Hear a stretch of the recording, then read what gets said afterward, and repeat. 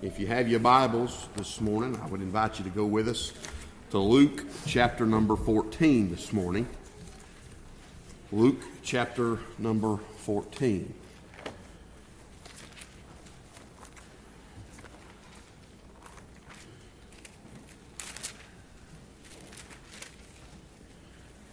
Turn with us to Luke chapter 14, and I'll start in verse number 1.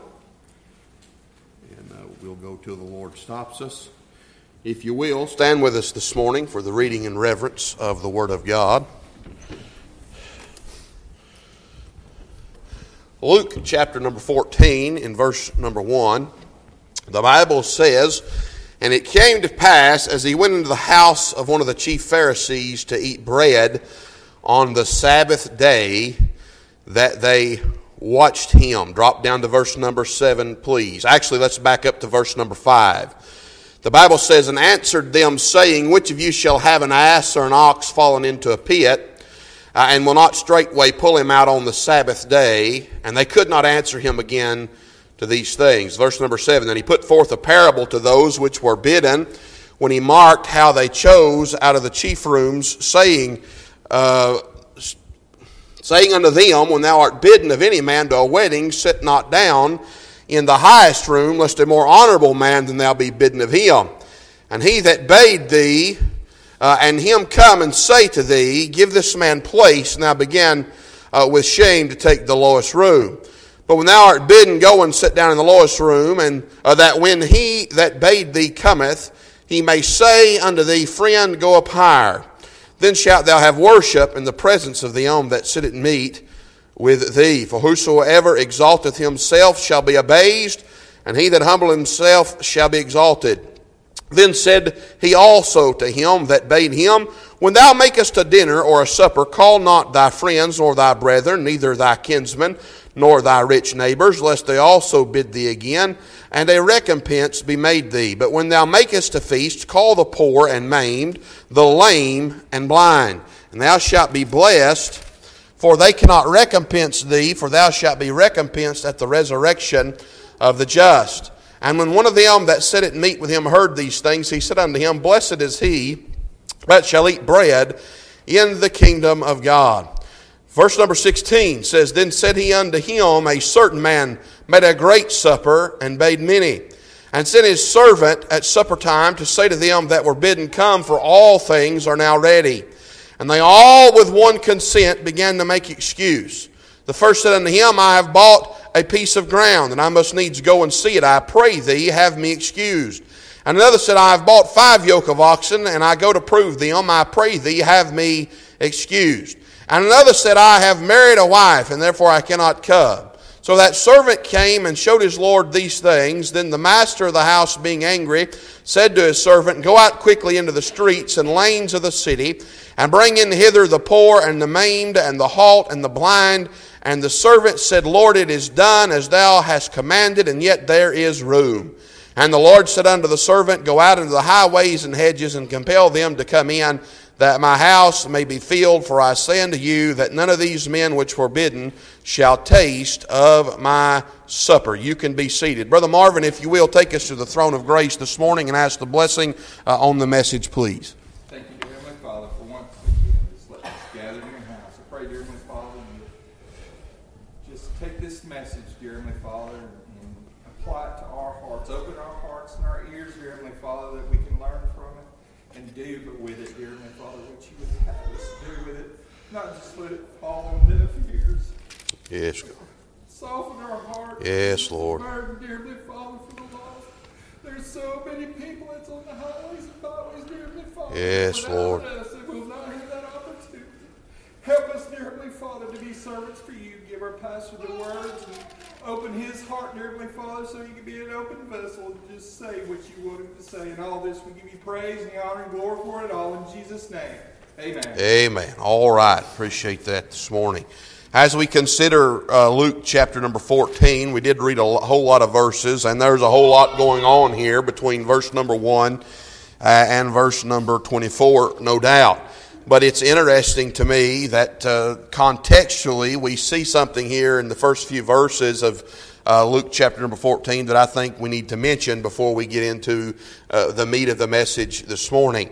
First and foremost, verse number 1 says, "And it came to pass as he went into the house of one of the chief Pharisees to eat bread on the Sabbath day, that they watched him." Now you know everyone was always watching that of the Lord Jesus Christ. And verse 2 said, "And behold, there was a certain man before him which had the dropsy." So we find there was a man that had an issue, right? Jesus was always and forever taking people that had issues and fixing their problems, right? And as we've said oftentimes, in the day in which we are seeing these verses come to pass, Jesus was always pointing to the deity of himself, right? And the things that he was doing. He was indeed God robed in flesh. Amen? And so the Bible says here in verse number 3, "And Jesus answering spake unto the lawyers and Pharisees, saying, Is it lawful to heal on the Sabbath day?" So he's aware that he's being watched. He's aware that there's a cause in which he is to do what it is that he does. But he knows that when he heals this man that has the dropsy, there's going to become questions. So rather than wait on the questions to come, he gives a question to them. And the Bible says in verse 4, "And they held their peace, and he took him and healed him and let him go, and answered them, saying, Which of you shall have an ass or an ox fallen into a pit, and will not straightway pull him out on the Sabbath day? And they could not answer him again to these things." Now, when we look contextually at this, the context is the necessity of doing the Lord's work without missing an opportunity. Now, a lot of times when we read these verses of Scripture or have heard folk preach from these verses of Scripture, and even myself having preached on these verses of Scripture, a lot of times we look at this matter of the ox falling into the ditch, and we will excuse some things that we do or do not do because of our quote-unquote fallen ox in the ditch.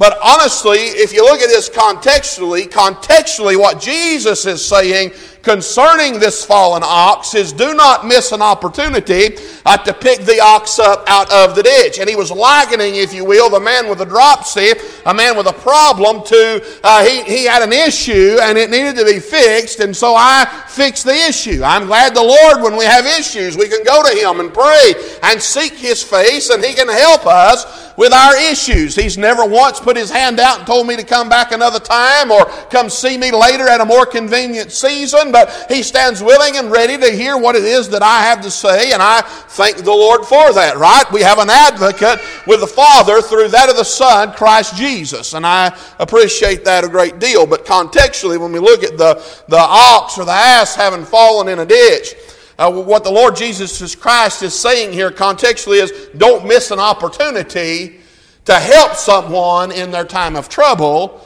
in their time of need. He wasn't going to wait to a more convenient day or a more convenient season, for now was the time that it needed to be handled. Right now is Jesus facing this man with a problem. I'll say this morning: if you have a problem, if you don't know him in the free pardon of sin, today is the day that you need to get that straightened out. Don't wait till tomorrow. Jesus is emphasizing right here to the Pharisees and to the chief Pharisees that, listen, today this needs to be fixed. Today this needs to be handled. If Jesus sees a sense of urgency in handling problems as they come up, you too should see a sense of urgency in handling the problems that come up. Now, there's problems you can't fix. Oh, but I know one that can, amen. And I'll say this: you're in the right place this morning to have your problems taken care of. You need to go to the Lord this morning if you have problems or if you're lost and unsaved. But contextually, I like this because the Lord is saying we need not pass an opportunity to do good. Now, I want to say this, and we're going to look at this a little bit deeper. But if you have an ox, quote unquote, and that ox indeed does fall into a ditch, you do go get that ox out of the ditch. The Lord is using a worldly principle to make a spiritual application. But the worldly principle is such that if you have an ox, or if you have an ass, quote unquote, that falls into the ditch, you understand that the Bible says much labor cometh by the work of the ox, right? And so we're looking at this ox or this ass as something that can labor for a greater cause. And if something like that is to fall into a ditch, you, no matter what the circumstances are, need to go get that out, get that ox or get that ass out of the ditch, right? And so I would say to you this morning that if something like that were to arise in your life or in your problem like that were to come up, you were to fall ill or something like that were to happen, you need to take care of that.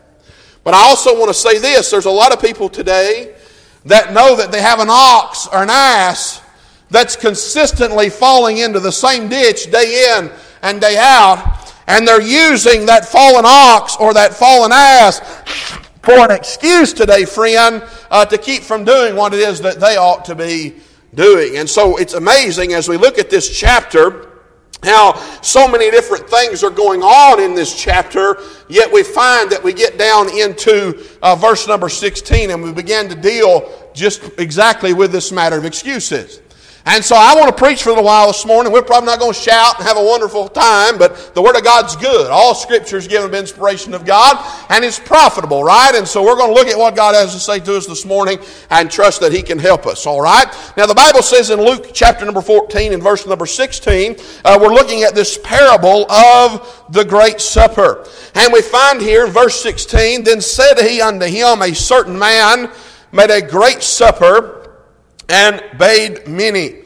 Now you do understand, and it has been said many times, but the Bible teaches us, Brother Shane, that man shall not live by bread alone, but by every word that proceedeth out of the mouth of God. Paul even likened it when he talked and preached to the church at Corinth, when he wrote this epistle to the church at Corinth. He said, and I, brethren, could not speak unto you as unto spiritual. So he's talking about speaking to this church. He says, I could not speak unto you as unto spiritual, but as unto carnal, even as unto babes in Christ. But he says, I have fed you with milk, and not with meat, for hitherto you were not able to bear it, neither yet now are ye able. So he's talking about the preaching of the Word of God being that of food, spiritual food, right? And man shall not live by bread alone, but by every word that proceedeth out of the mouth of God. And so there's nourishment in the Word of God. We need the nourishment of the Scriptures. But the Bible says, then said he unto him, a certain man made a great supper, and bade many, and sent his servant at supper time to say to them that were bidden, come, for all things are now ready. And they all with one consent began to make excuse. Now I've thought about the preaching of the Word of God. And if we're going to look at this in light of what Paul has said to the church at Corinth, then you would agree with me that the Word of God is bread for the life, right? For the spiritual well-being of you and I. We need that, right? The Word of God is something that you and I have to have. Brother Isaac was talking this morning in his devotion out of James chapter number 1. And he was talking about a double-minded man being unstable in all of his ways. And the context there is faith. Faith, wavering faith, right? Well, wavering faith, there's not stability in wavering faith, but faith cometh by hearing, and hearing by the Word of God. So the Bible tells us that there's some things that we need to understand. Number one, you need the Word of God. The Word of God will help make you stable. It will stabilize you. You will not be up and down in faith, but you can trust the Lord. In all your ways, trust in the Lord, right? Lean not unto your own understanding. We understand that we can trust the Lord, but we get that trust through taking in the Holy Scriptures. The Word of God will build our faith, and when we have our faith built, then when trials come and patience is tested, you and I can stay stable in that of the Lord, but we must take it in. But I'm glad the Lord's preparing the table. I'm glad the Lord still calls men to preach the Word of God.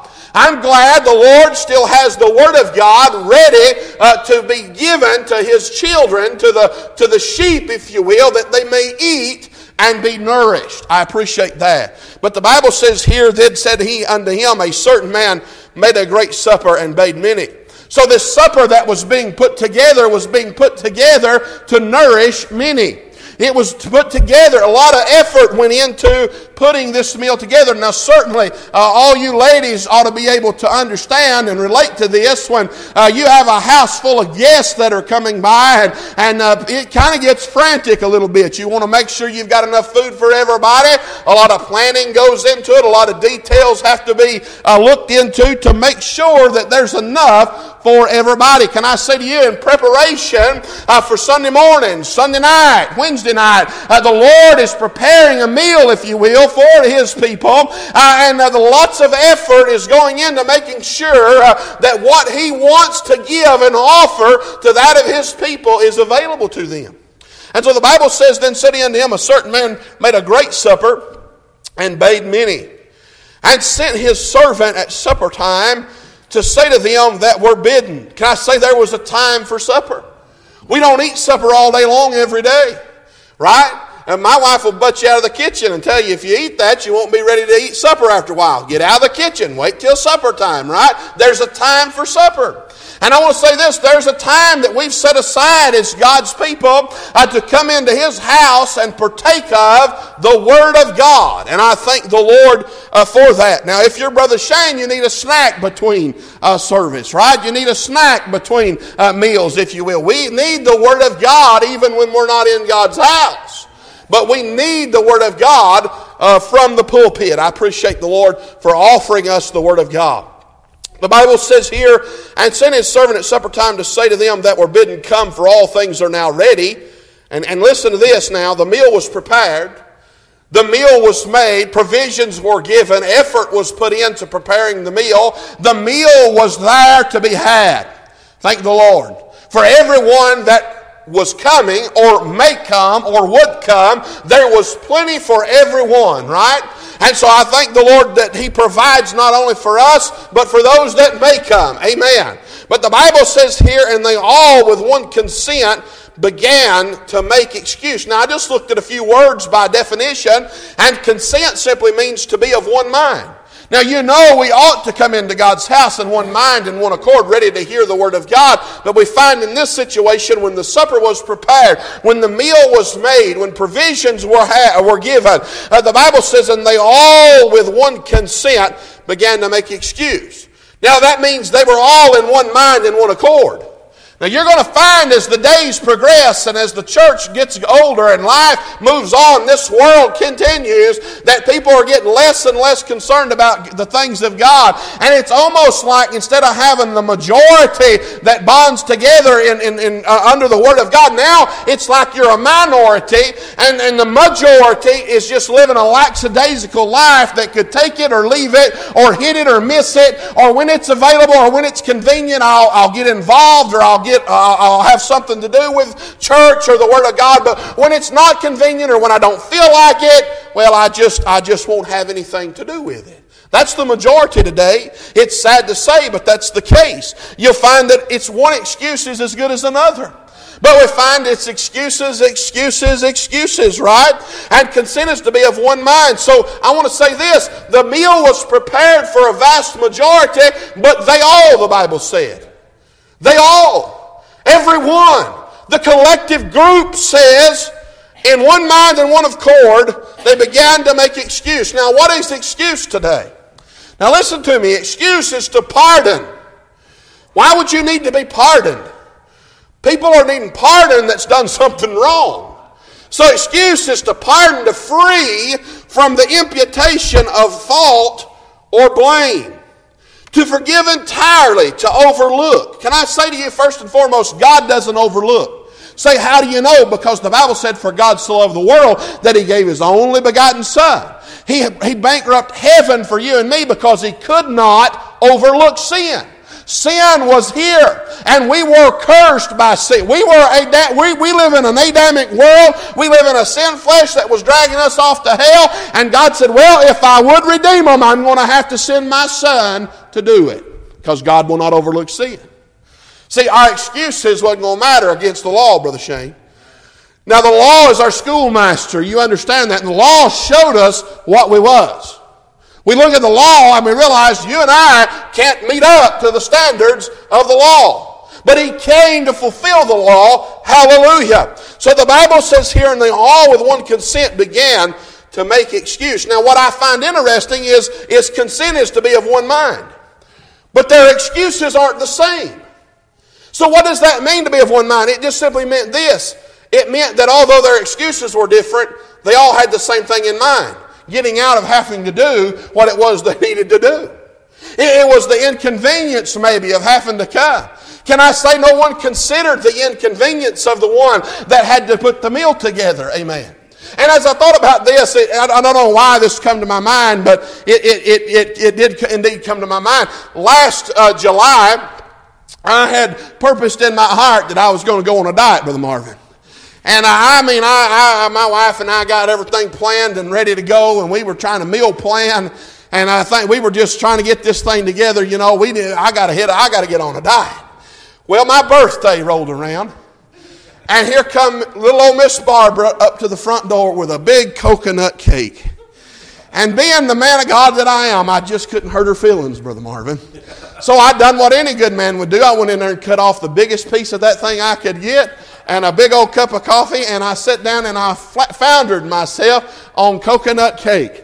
Because that's what anybody would do. What I'm getting at is, would Miss Barbara's feelings have been hurt if she'd have gone through that effort of putting her time into making that cake, knowing how much I like them, because I do indeed like them. I love them a great deal. I love them a whole lot more than I should.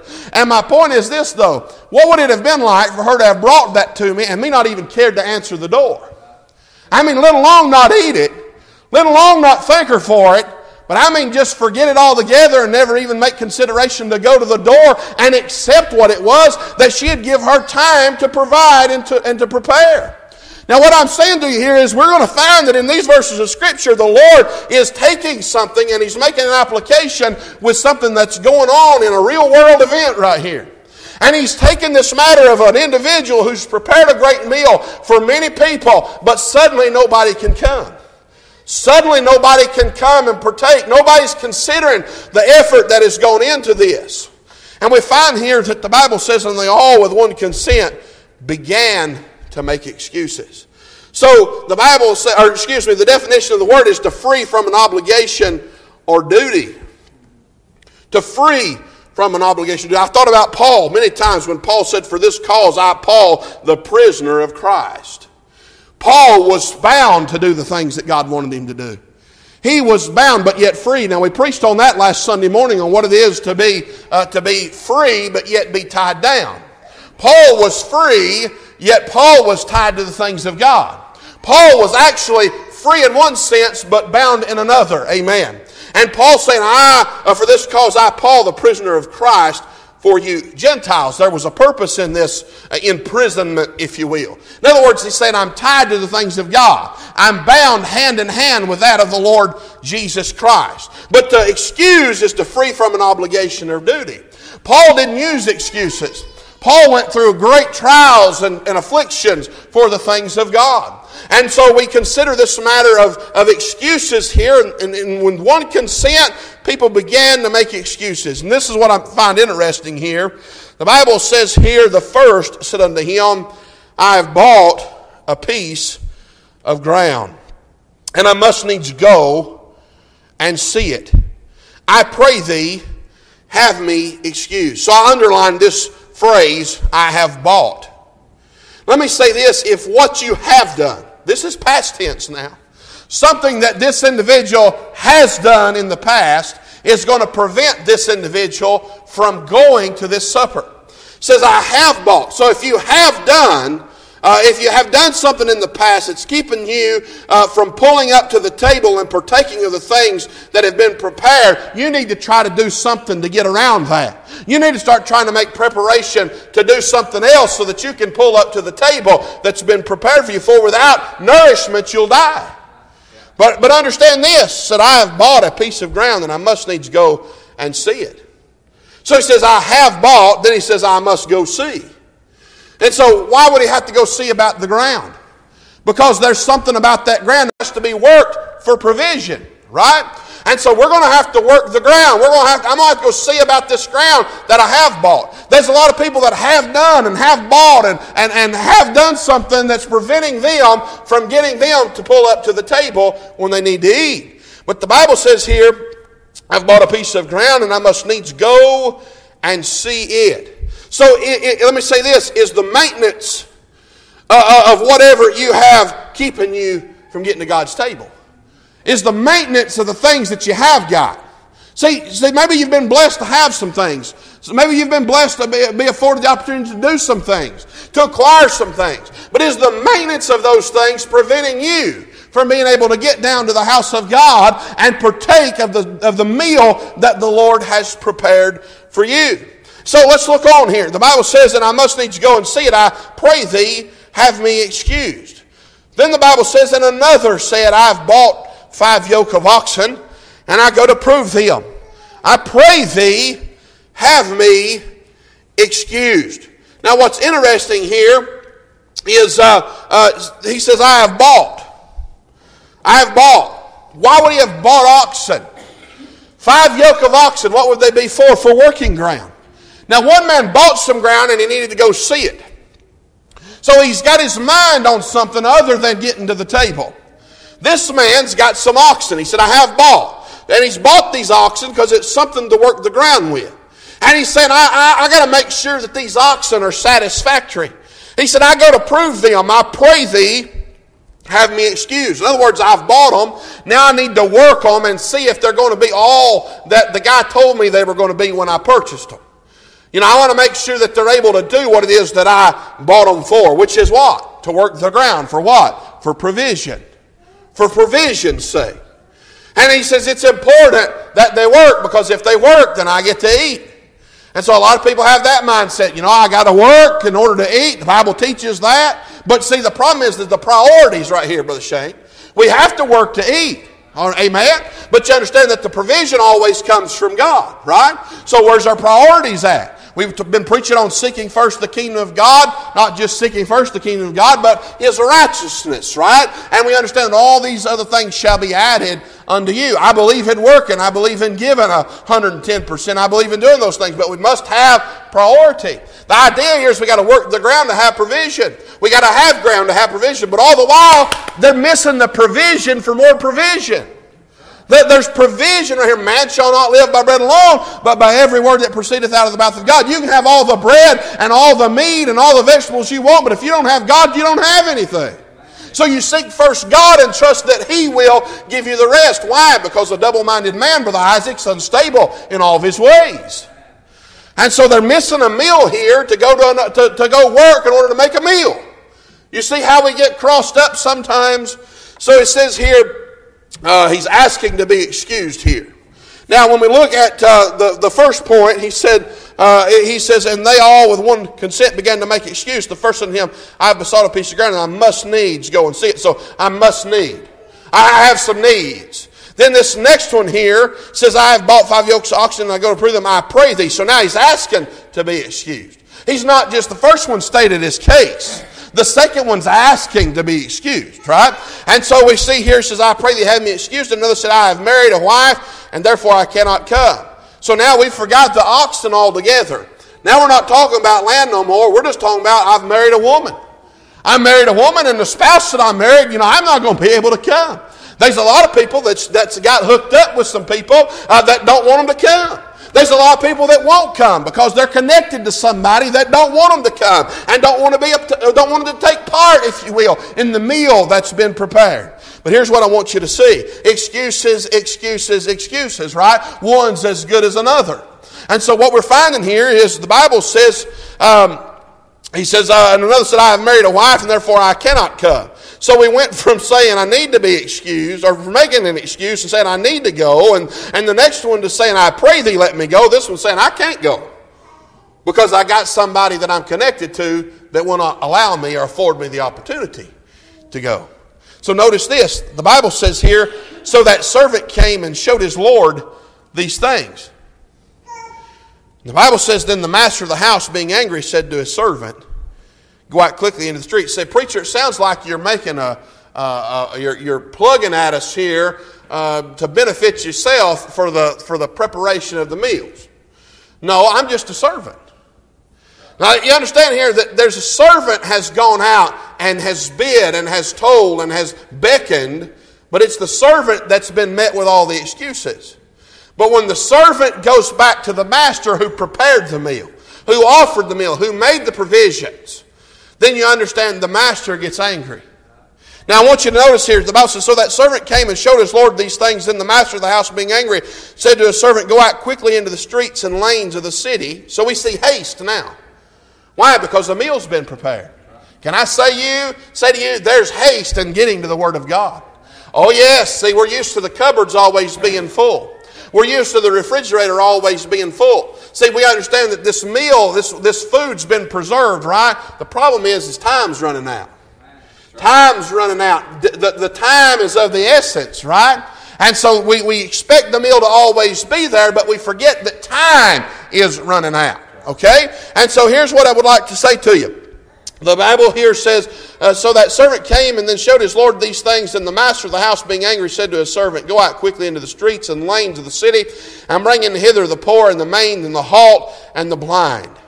And the servant said, Lord, it is done as thou hast commanded, and yet there is room. And the Lord said unto the servant, go out into the highways and hedges. Look around you this morning. You got any room in here at Mount Tabor Baptist Church for some more folk to come up to the table and eat from the good things of God? Oh yeah, we do. And I'll tell you what, when we fill this thing out, the Lord can provide us to knock the end of this wall out over here and keep right on headed towards the fellowship hall if that's what He wants to do. And it's not that there is not enough food. It's not that the provisions are lacking. The problem is folk are not hungry for the Word of God anymore. Folk are not hungry. Matthew 5:6 says, blessed are they which do hunger and thirst after righteousness, for they shall be filled. You know why people are not wanting to come down here and eat at the supper that was made for them? Because they're not hungry. They're not hungry. Now, here's what happens. People want to eat what they want to eat, right? And a lot of times is they want the good tasting sweet things and they don't want the things that they need. They'll snarl their nose at certain types of food, but only certain types of food do they eat. And if you fill your belly with Twinkies and ice cream and cake all the time, you're not going to be interested in eating the things that you need that are nutritious and are good for you. All you're going to eat is the things that's rotting your teeth out that you didn't need to begin with anyway. And I like the good things, but I'll tell you there's things that we need as well, right? And so we need those things. And so I find that people only want what they want, and what they don't want anything to do with it. Suddenly the preacher's being hard-nosed, or he don't love enough, or he don't care enough. And I'm going to tell you something, friend. Everything don't taste good all the time, but everything is good. All Scripture is given by inspiration of God. That means all the food is good food. And we need it all to help us today, friend. And so I find here that people just don't want it because they're not hungry for it. And they're not hungry for it because they're filling themselves up with a shame with all the things that they don't need. And then the things that they do need, there's no room for it anymore. And so they're not hungry. He says here, and the servant said, Lord, it is done as thou hast commanded, and yet there is room. And the Lord said unto the servant, go out into the highways and hedges, and compel them to come in, that my house may be filled. And here's what I want to say to the church today. Now listen, there's always that crowd that's uninterested. There's always that crowd that don't care. And if we're not careful, I like what one preacher said. He said, you can spend so much time trying to knock the horns off the goats that you forget to feed the sheep. And here's what I'm interested in. You can spend all your time trying to get the handful that won't do to do. And you can spend, and listen, the Bible, I believe the Lord sends messages for those. I believe the Lord sends messages to them that are unconcerned. But we were talking last Sunday about how when things get quiet, you need to be aware that the judging hand of God is coming. And I'm just going to give you my heart as the pastor of this local assembly. The Lord's pulling me in a direction right now that's saying, hey, go out into the highways and hedges and compel them to come in. I'm not going to spend every day of my life drawing on the few that don't want to do. When we can take our collective group that's willing to go do something, that is faithful, that wants to work for the Lord, and go out into the highways and hedges and compel the maimed and the weak and the sick and the broke, if you will, and get them to the house of God that they might come under the influence of the Word of God and see their need for a Savior. What happened was the man that prepared the meal did not throw the meal away. He just offered it to those that was hungry for it. I'll tell you what we're going to do here at Mount Tabor Baptist Church. We're going to have a place at the table for those if they want to come, but we're going to go out and offer it to folk that are hungry. And quit trying to feed it to the people that's belly is full of sweet stuff and they have no room for anything that's good. Because we still got a job to do, and we still got time to do it. And as long as the Lord tarries his coming, we need to go out into the highways and hedges and compel them to come in. We need to be mission-minded today. And I don't just mean taking out of your billfold and putting it in the pockets of the missionary. I'm talking about mission-minded, that we go out into our highways and our hedges and our byways and our workplaces and our places of business and tell folk about the good things of God. Give them a gospel tract. Ask them to come to church. Hey, most people, friends, so backwards and embarrassed, they're not going to say nothing to you anyway. Really and truly. And what's the worst thing that could happen to you? You take a cussing? I've took cussings before, and I believe you could take a few and it wouldn't hurt you either. What I'm saying is they're not going to do nothing to you. But I tell you what, when one comes through the door and they do get born again and they do get saved by the grace of God, and then they want to go out and do the same, it's worth it, friend. But we're going to have to do this. We're going to have to keep preparing the meal. We're going to have to keep offering the meal. We're going to have to keep setting the table. But for those that don't want to come to the table, we'll leave a place open for you, friend, and you're welcome to come. But we're going to get mission-minded and go out here and try to win souls for the glory and for the honor of God. That's what we need to do. Then the Bible says here, now listen, verse 23, and the Lord said unto the servant, go out into the highways and hedges and compel them to come in, that my house may be filled. He'd done one out, Brother Shane. He had already went out and told. He'd already went out and shared. He'd already went out and published that there was a meal prepared. What did the master say? He told the servant to go back out into the highways and hedges and compel them.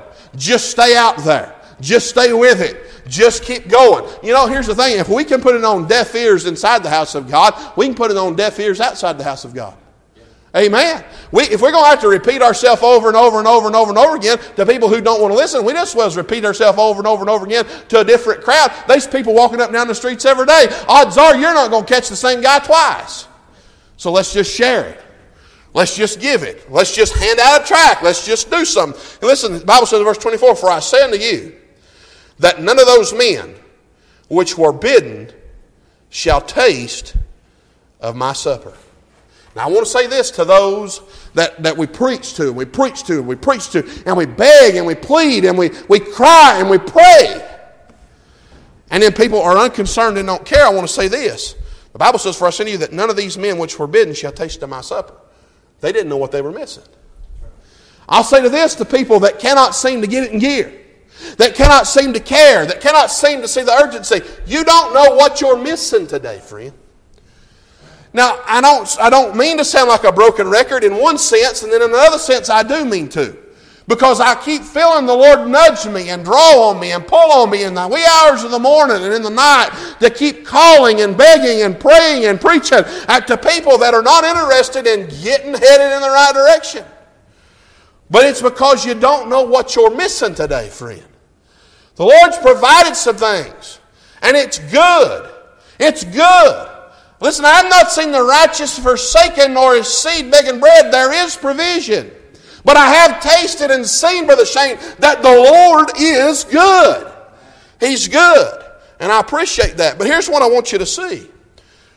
We find starting out in these four portions of Scripture this matter of an ox.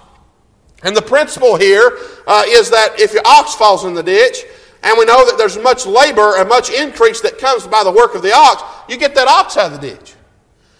But if the ox continues to fall in the ditch, you do what?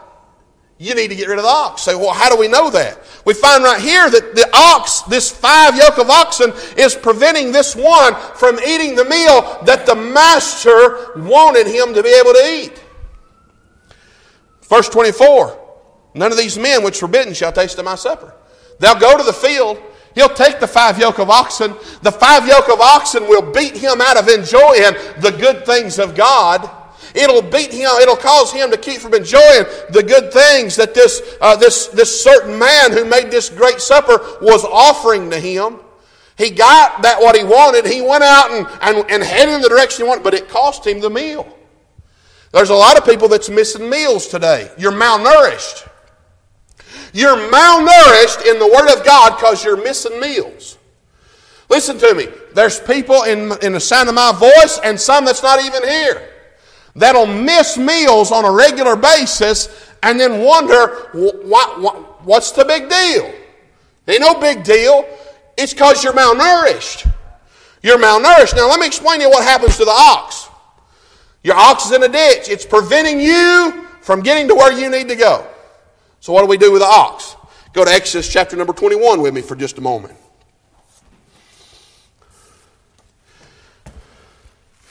And while you're turning to Exodus chapter number 21, I want you to find your place in 1 Kings chapter number 19.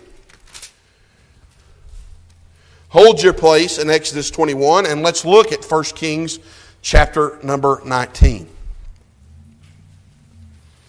Now, this is a very familiar portion of Scripture because we know here that verse number 1 of 1 Kings chapter 19, Ahab has told Jezebel all that Elijah had done. And with all how he had slain all the prophets with the sword. Now we know that the Lord brought fire down from heaven, licked up the water on the altar, right? We know that story like the back of our hand. Oh, how the Lord provided that day when Elijah stuck his neck out stuck himself out on a limb, right? The Lord showed up, and then we find that Elijah has killed all the prophets with a sword. And Jezebel sends a messenger unto Elijah, saying, so let the gods do to me, and more also if I make not thy life as the life of one of them by tomorrow about this time. And when he saw that, he arose and went for his life, and came to Beersheba, which belongeth to Judah, and left his servant there. But he himself went a day's journey into the wilderness, and came and sat down under a juniper tree, and he requested for himself that he might die. That poor old woe is me. I mean, we see a warrior here that gets a woe is me. Listen to me. He's no different than you and I. And sometimes we get the whole poor warrior attitude. You know, we're soldiering 1 minute. We're enduring the hardness as a good soldier 1 minute. But then the next minute, things take a turn for the worse, and suddenly we just wish that we were dead. We just wish that we wasn't even doing this. We just wish that we wasn't even in the fight no more. Hey, there's two sides to this. There's the people that won't come to the table. Then there's the people that's offering something, trying to do something, trying to work. They get discouraged, and they get to the point where they want to quit. And what you got quitters on both sides of the aisle. And when you got quitters on both sides of the aisle, the devil's jumping up and down, clapping his hands, and he's the only one that had never quit. So here's what I'm saying to you. The Bible says here, in verse 5, and as he lay and slept under a juniper tree, behold, then an angel touched him and said unto him, arise and eat. And he looked, and behold, there was a cake baking on the coals and a cruse of water at his head. And he did eat and drink and laid him down again. And the angel of the Lord came again the second time and touched him and said, arise and eat, because the journey is too great for thee. And he arose and did eat and drank and went in the strength of that meat 40 days and 40 nights unto Horeb, the mount of God. And he came thither unto a cave and lodged there. And behold, the word of the Lord came to him. And he said unto him, what dost thou here, Elijah? And he said, I have been very jealous for the Lord God of hosts, for the children of Israel have forsaken thy covenant, thrown down thine altar. So their explanations are just coming out left and right as to what's wrong with the situation. You ever do that? You ever do that as you try to serve the Lord? Do you ever do that? And so the Bible says here, and slain the prophets with a sword, and I only am left. And they seek my life to take it away. And there's times when we get the I'm the only one that's left attitude too. Lord, nobody will listen. Nobody will come to the supper. Nobody will come eat. Nobody's interested. This ain't worth it. I quit. I'm done. I'm the only one left doing anything. Nothing's getting done. And he said, go forth and stand upon the mount before the Lord. And behold, the Lord passed by, and a great and strong wind rent the mountains and brake in pieces the rocks before the Lord. But the Lord was not in the wind. And after the wind, an earthquake, but the Lord was not in the earthquake. And after the earthquake, a fire, but the Lord was not in the fire. Well, he was in the fire earlier. He was in the fire earlier. Now, how many times in the Word of God is the earthquake because of God? How many times in the Word of God have we seen fire? Then we consider this matter. It says here, and after the earthquake of fire, but the Lord was not in the fire. And after the fire, still small voice. I'm thankful for the still small voice. I'm thankful that you understand it was the fire that consumed the water on the altar, right? And that fire didn't just show Elijah. Elijah was already sticking his neck out on a limb. But it was the prophets of Baal that seen the fire. Sometimes the fire's for others. But sometimes when there's no fire for you and for me, there's still a still small voice. And I thank the Lord in the wee hours of the night when I'm concerned or when I've crawled up under my juniper tree, Brother Marvin, and I'm about ready to quit, there's still that still small voice. There's still that fire that's shut up in my bones that I cannot help but forbear. I must proclaim the Word of God. All right, so what are you getting at here? It said, and so when Elijah heard it, that he wrapped his face in his mantle and went out and stood in the entering in of the cave. And behold, there came a voice unto him and said, what dost thou here, Elijah? The Bible says, and he said, I've been very jealous. I'm going somewhere. Stick with me here. For the Lord God of hosts, because the children of Israel have forsaken thy covenant, thrown down thine altars, and slain thy prophets with the Lord, and I, even I only, am left, and they seek my life to take it away. And the Lord said unto him, go return on thy way to the wilderness of Damascus, and when thou comest, anoint Hazael to be king of Syria, and Jehu the son of Nimshah shall thou anoint to be king over Israel, and Elisha the son of Shaphat, the Abel-Meholah shalt thou anoint to be prophet in thy room, and it shall come to pass that him that escapeth the sword of Hazael shall Jehu slay, and him that escapeth from the sword Jehu shall Elisha slay. Yet I have left me 7,000 in Israel, all the knees which have not bowed unto Baal, and every mouth which hath not kissed him. In other words, here's the rest of your instructions. You take your pity party in yourself and you go do these instructions. And by the way, there's 7,000 that haven't bowed a knee to Baal. I still got some people that are working. Now, you understand Elijah didn't see the 7,000, right? Notice with me, if you will, how not seeing the 7,000 had him distressed. He was distraught. But look what the Lord does. The Bible says, so he departed thence. So he takes his directions and he goes. And found Elisha, the son of Shaphat, who was plowing with 12 yokes of what? Oxen. Now, isn't it funny how the Lord always finds somebody in the sheepfold, or like took Moses and put him in the sheepfold as a shepherd? I mean, and then now we're finding this man's just down here plowing with 12 yoke of oxen. And he with the 12th, and Elijah passed by him and cast his mantle upon him. Notice what happens here. And he left the oxen and ran after Elijah and said, let me, I pray thee, kiss my father and my mother, then I will follow thee. And he said unto him, go back again, for what have I done to thee? Now I want you to notice what's going to happen here. We know Elijah's a very familiar character in the Word of God. But Elisha is one of those young men that come along and come up under Elijah and get interested about the same things that Elijah was interested in. That's what? Serving God. But I want you to notice what he does here. He says, go back again, for what have I done to thee? And he returned back from him, and this is what he does when he goes back, Brother Shane. He says, and took a yoke of oxen and slew them. Now what was he doing? He was plowing with these oxen just a little while ago. The man of God has come by. Elisha has a calling on him, if you will. And Elisha goes back, and what was he saying to Elijah? He said, let me go back to my mother and my father. But when he goes back, we don't find anything about his mother and father. We see that he goes to the oxen. What does he do with the oxen?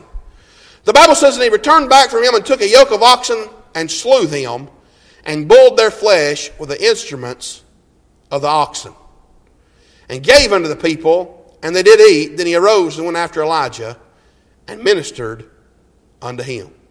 Now there's one thing I want you to notice. Not only did he burn or kill the oxen, but the Bible says boiled their flesh with the what? The instruments of the oxen. The yoke, the lines, the plow. Everything that he had that connected to the oxen that he plowed in the ground with, when he returned, he killed the oxen and used the oxen for the betterment of those that were around him to eat. But he burnt the oxen and boiled the oxen by burning, if you will, the instruments that were connected to the oxen. The yokes, the lines, and the plow. In other words, when he left this time to follow Elijah, Elisha had nothing to go back to.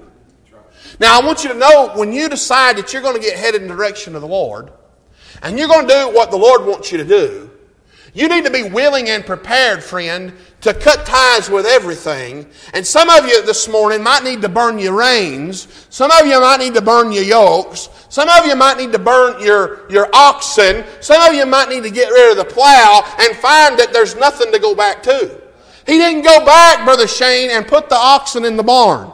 He didn't go back and put the yoke and hang it on the wall. He didn't put the plow under the shed just in case he might want to come back sometime in the future and run that thing in the ground. What he said was, I'm selling out, I'm quitting, and I'm going the way God wants me to go, and I'm not going to give any opportunity to my mind to go back to the things in which I've done in the past.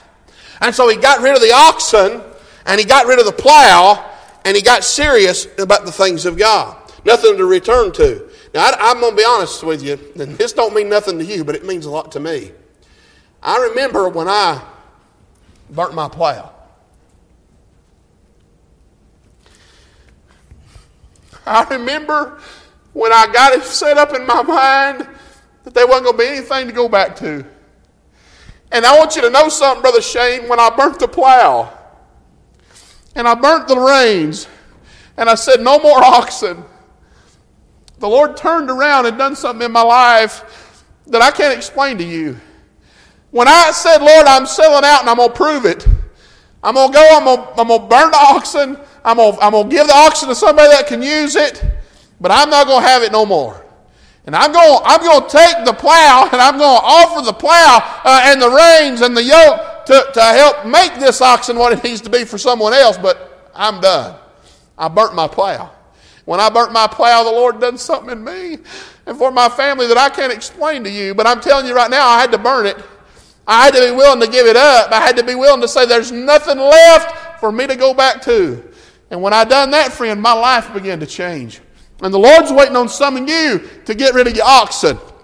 Because there's some ox that keep falling in the ditch. And it's repetitive and it keeps happening over and over again. And because it's falling in the ditch, it's giving you an excuse to be down there in the ditch getting the oxen out instead of being where it is where God wants to feed you. And the meals are still being prepared. But there's not enough people there to eat it. But notice this. The Bible says, and he returned from him and took a yoke of oxen and slew them and boiled their flesh with instruments of the oxen and gave them to the people. And they did eat. Then he arose and went after Elijah and ministered unto him. Unto who? Elijah. You know that man that was down there sticking his neck out for God, who was getting discouraged, who says, Brother Marvin, he says, there's nobody in this for the Lord but me.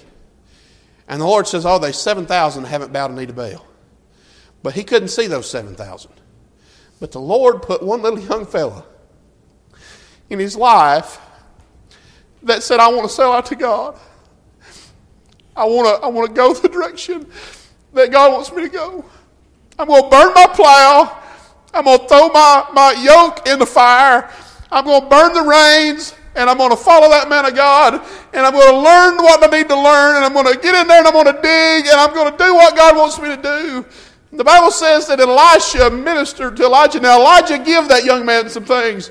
We're fixing to find here just a chapter over about the mantle that was passed to Elisha. But there was something in the heart of Elisha that began to work because of this man named Elijah.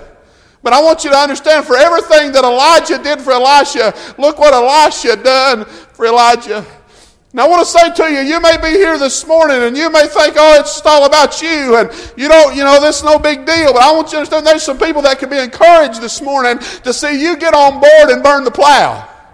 To see you throw away the reins and burn the yoke and say, I'm going to go with God. For everything that can be offered to you, look what you could offer to some wayward, discouraged one who feels like that all they do is they make meals and try to prepare meals, but no one's interested. Listen, Elijah didn't need 7,000. Just one little young one that come along and said, I'm willing to do. You know what I'm looking for? Let me tell you what I'm looking for. I've got realistic expectations this morning. Brother Shane, I'll tell you what I'm doing. I'm just sticking feelers out looking for that one. I'm just looking for one today that says, I want what God wants. And I'm going to tell you something. If there's just one that would say, I want to do what God wants me to do. I want to be what God wants me to be. I'm willing to sell out lock, stock, and barrel and give it all to God. And if I have to get rid of the ox because the ox and the ass keep falling in the ditch, then I'm going to get rid of it today, friend. There's people hanging on to the plows this morning. There's people hanging on to the reins. There's people hanging on to the oxen, friend.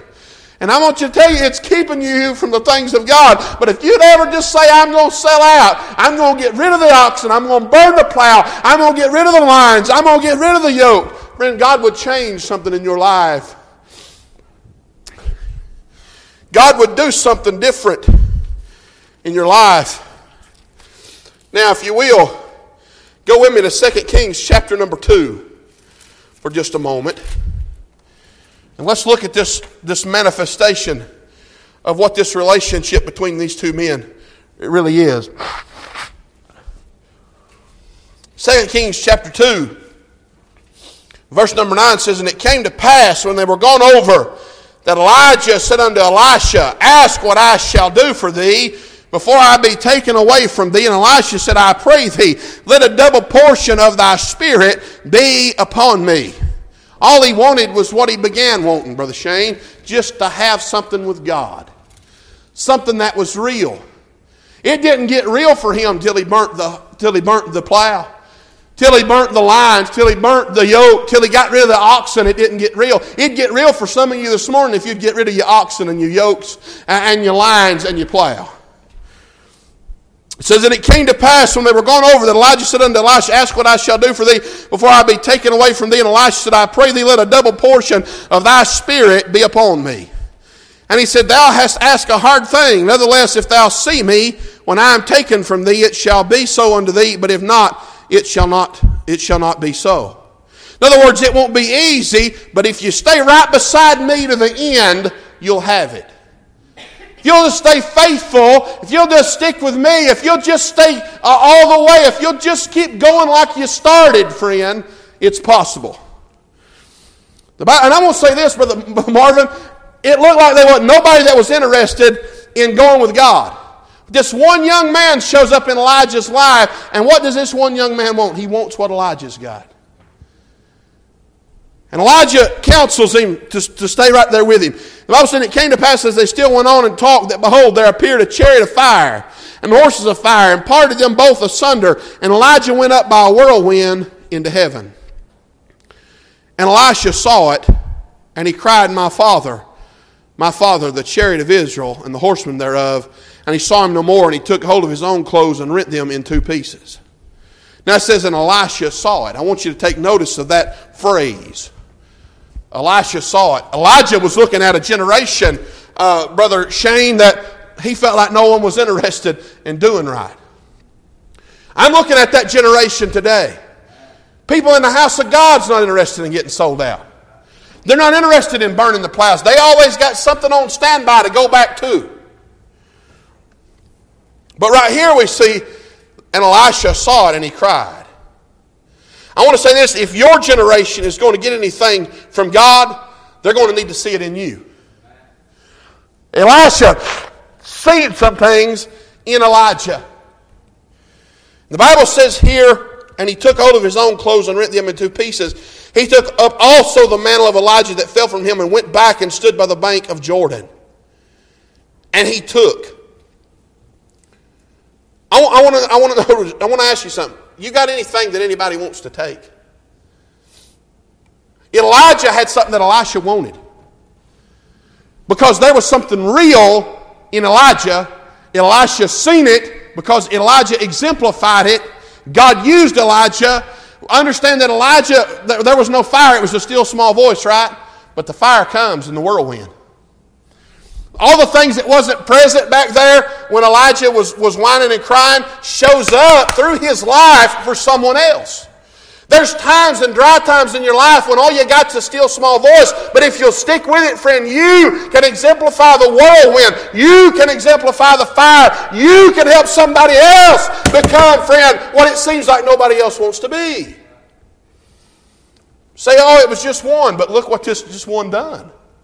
I'm just looking for one today. Would you be that one? Would you be the one this morning that says, "I'm willing and I'm ready, God, to burn the plow, to offer the oxen. I'm ready. I'm done. I quit. I'm sailing out to you, Lord." The Bible says, "And he took the mantle of Elijah that fell from him and smote the waters and said, Where is the Lord God of Elijah? And when he also had smitten the waters, they parted hither and thither." And Elisha went over. You know what happened? The God of Elijah turns out to be the God of Elisha. There's a God of Aaron, because I've seen God do some things in my life, Brother Marvin. There's a God of Aaron. I've seen the Lord do things that you couldn't help me with, Brother Shane. But when I'm gone, I want it to be said that the God of Aaron is also the God of Shane. The God of Aaron is the God of Donnie. The God of Aaron is the God of Marvin. The same God that done for Elijah was the same God that was doing for Elisha. That's how real it is. But it come through the example and the help of a man that did get cold, or did get discouraged, I mean. This relationship was a twofold relationship. Listen, God's wanting to do something for you today, friend. God's wanting you to sell out, but I'm going to tell you something. God would do something for others through you if you would sell out. You don't know the encouragement you'd be to people today, friend, if you'd just get right with God and just sell out and get serious and burn the plow. But listen, it says, and when the sons of the prophets which were to view at Jericho saw him, they said, the spirit of Elijah doth rest on Elisha. Notice that they was believers in Elisha because now Elisha is exemplifying things in his life due to the power of God. That's the reality of this today, friend. If this is not real to you, say, none of this is making sense to me. I just can't relate to it. You know why you can't relate to it? Because you're spiritually malnourished. You're as babes which desire the sincere milk of the word that you may grow thereby. You're not growing. It don't make sense to you because you're malnourished. I'm telling you, there's a reality in this today. The God of our forefathers that fought tooth and nail to have what we have today, friend, didn't do it so you and I can coast right on out of this thing and let this thing go to hell in a handbasket today, friend. But it's our turn to take up the mantle. It's our turn to pick it up because the God that was the God of Elijah is still present, but the Elijahs are gone today. You may not be an Elijah, but you can be an Elisha. And I want you to understand something here. The Bible says here in verse 9, it came to pass when they were gone over that Elijah said unto Elisha, ask what I shall do for thee before I be taken away from thee. And Elisha said, I pray thee, let a double portion of thy spirit be upon me. He said, I want not just what you got, but I want twice as much as you got. Instead of being in a generation today, Brother Shane, where everybody's just half of what they used to be. Maybe not even that, Brother Marvin. I mean, we're such in a moral degradation that it's dwindling down to nothing today. People, listen, we're begging folk just to get in church. We're begging folk just to get to the table to eat, let alone a double portion. But Elisha's saying, I want a double portion. Guess what happened? He got that thing. You know what we need today? There's still 7,000 that haven't bowed a knee to Baal. Quote, unquote. But let me say to you this, you don't see them, do you? You see 7,000, you go round me up 7,000, we'll have a meeting tonight. You ain't seeing them. Oh, God knows where they're at, thank the Lord for that. But if we could just get one. We could just get one today to burn the plow, to offer the oxen. Say, I'm tired of my ox keeping me in a ditch. See, the ox that's in the ditch has got you in the ditch too. You know that, right? How you get an ox out of a ditch? You know how you get an ox out of a ditch? You got to get down there with him. You wind up just as messy and full of manure and mud and water as the ox does. Listen to me. You know what an ox does when he gets stuck? Now listen, I ain't being crude. And I don't even want you to laugh at this because I ain't joking. You know what a cow or a bull or an ox does when it gets nervous? It pees and poops all over everything. A horse will do the same thing. They get nervous, they get shook up, and all they do is just mess all over the place. You know what happens when you get down in a ditch with that thing? You get messy just like it does. You smell like an ox. You look like an ox. You are an ox, friend. You're just down there right up there against it all. What are you saying? I'm saying it's in a ditch and so are you. You know what you got to do? Get rid of the ox. Now go with me quickly to Exodus 21 and verse number 32. Now I want you to notice there's something that was given in the law concerning an ox.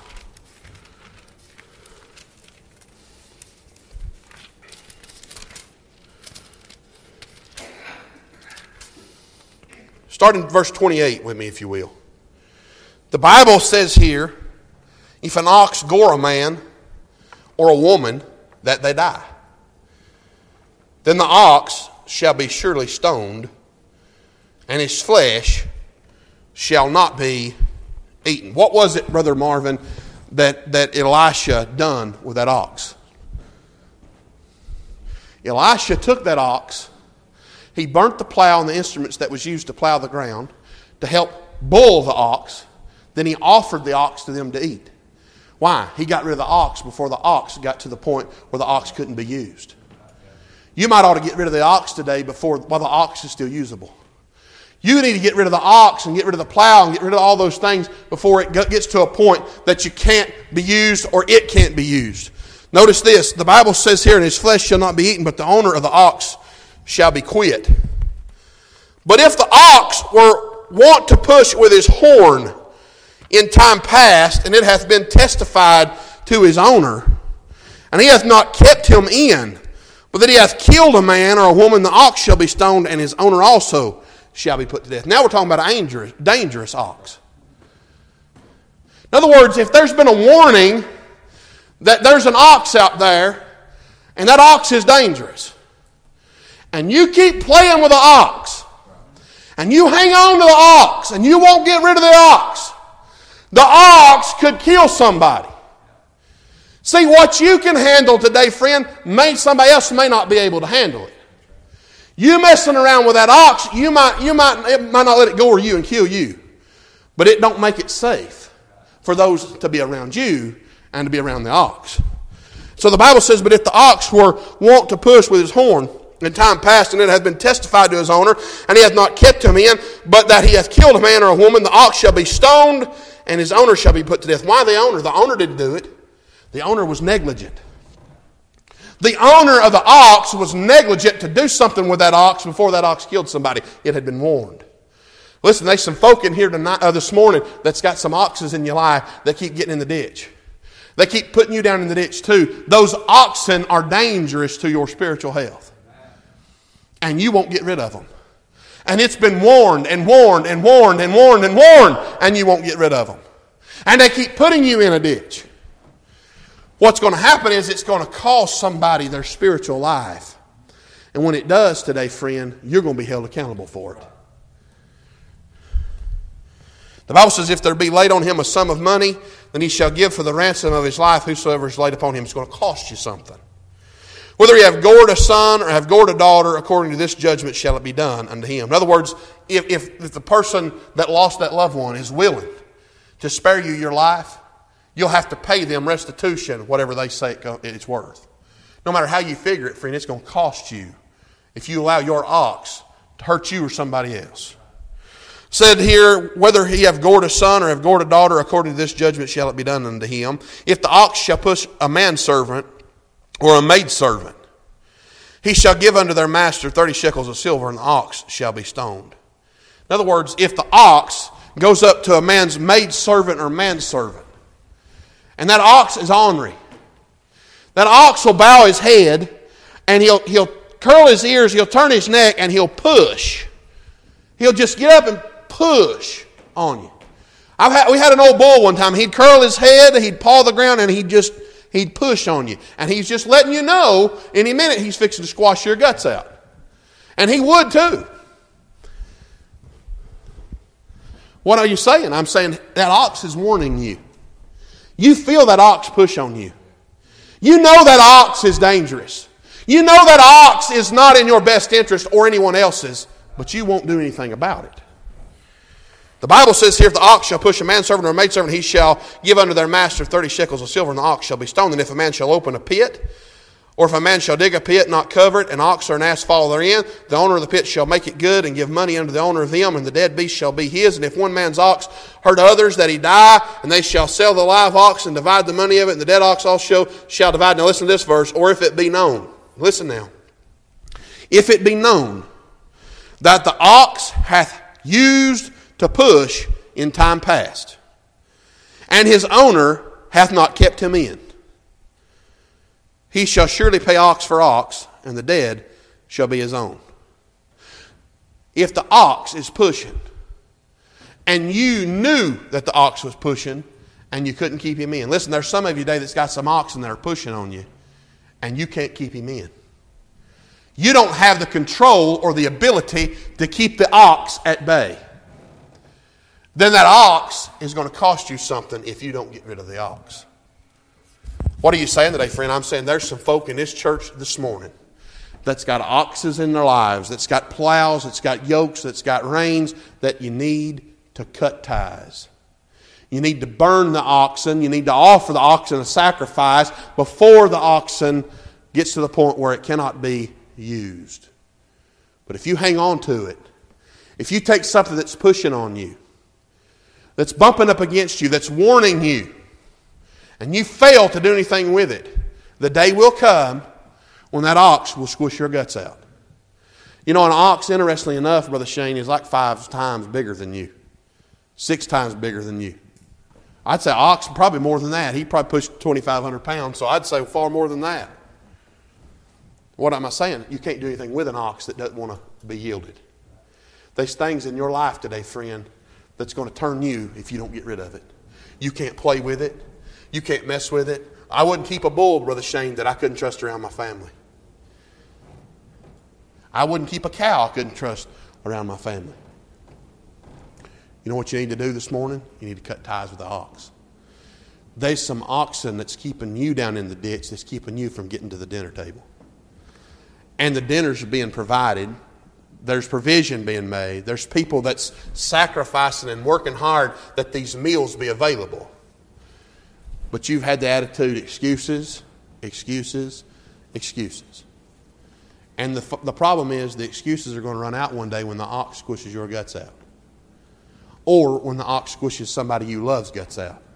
I tell you what would be worse than me hanging on to an ox that put me in danger. That thing might kill me. But what would you do knowing that that ox was that dangerous and find out that your little kid got down there in the barn lot one day and that ox squished its guts out? What are you going to do with a dead kid with guts everywhere? So that's gruesome and gory. It ought to be. Because that's what's going to happen to you in your life spiritually if you don't cut ties with the ox. Let's all stand to our feet. Sister, if you'll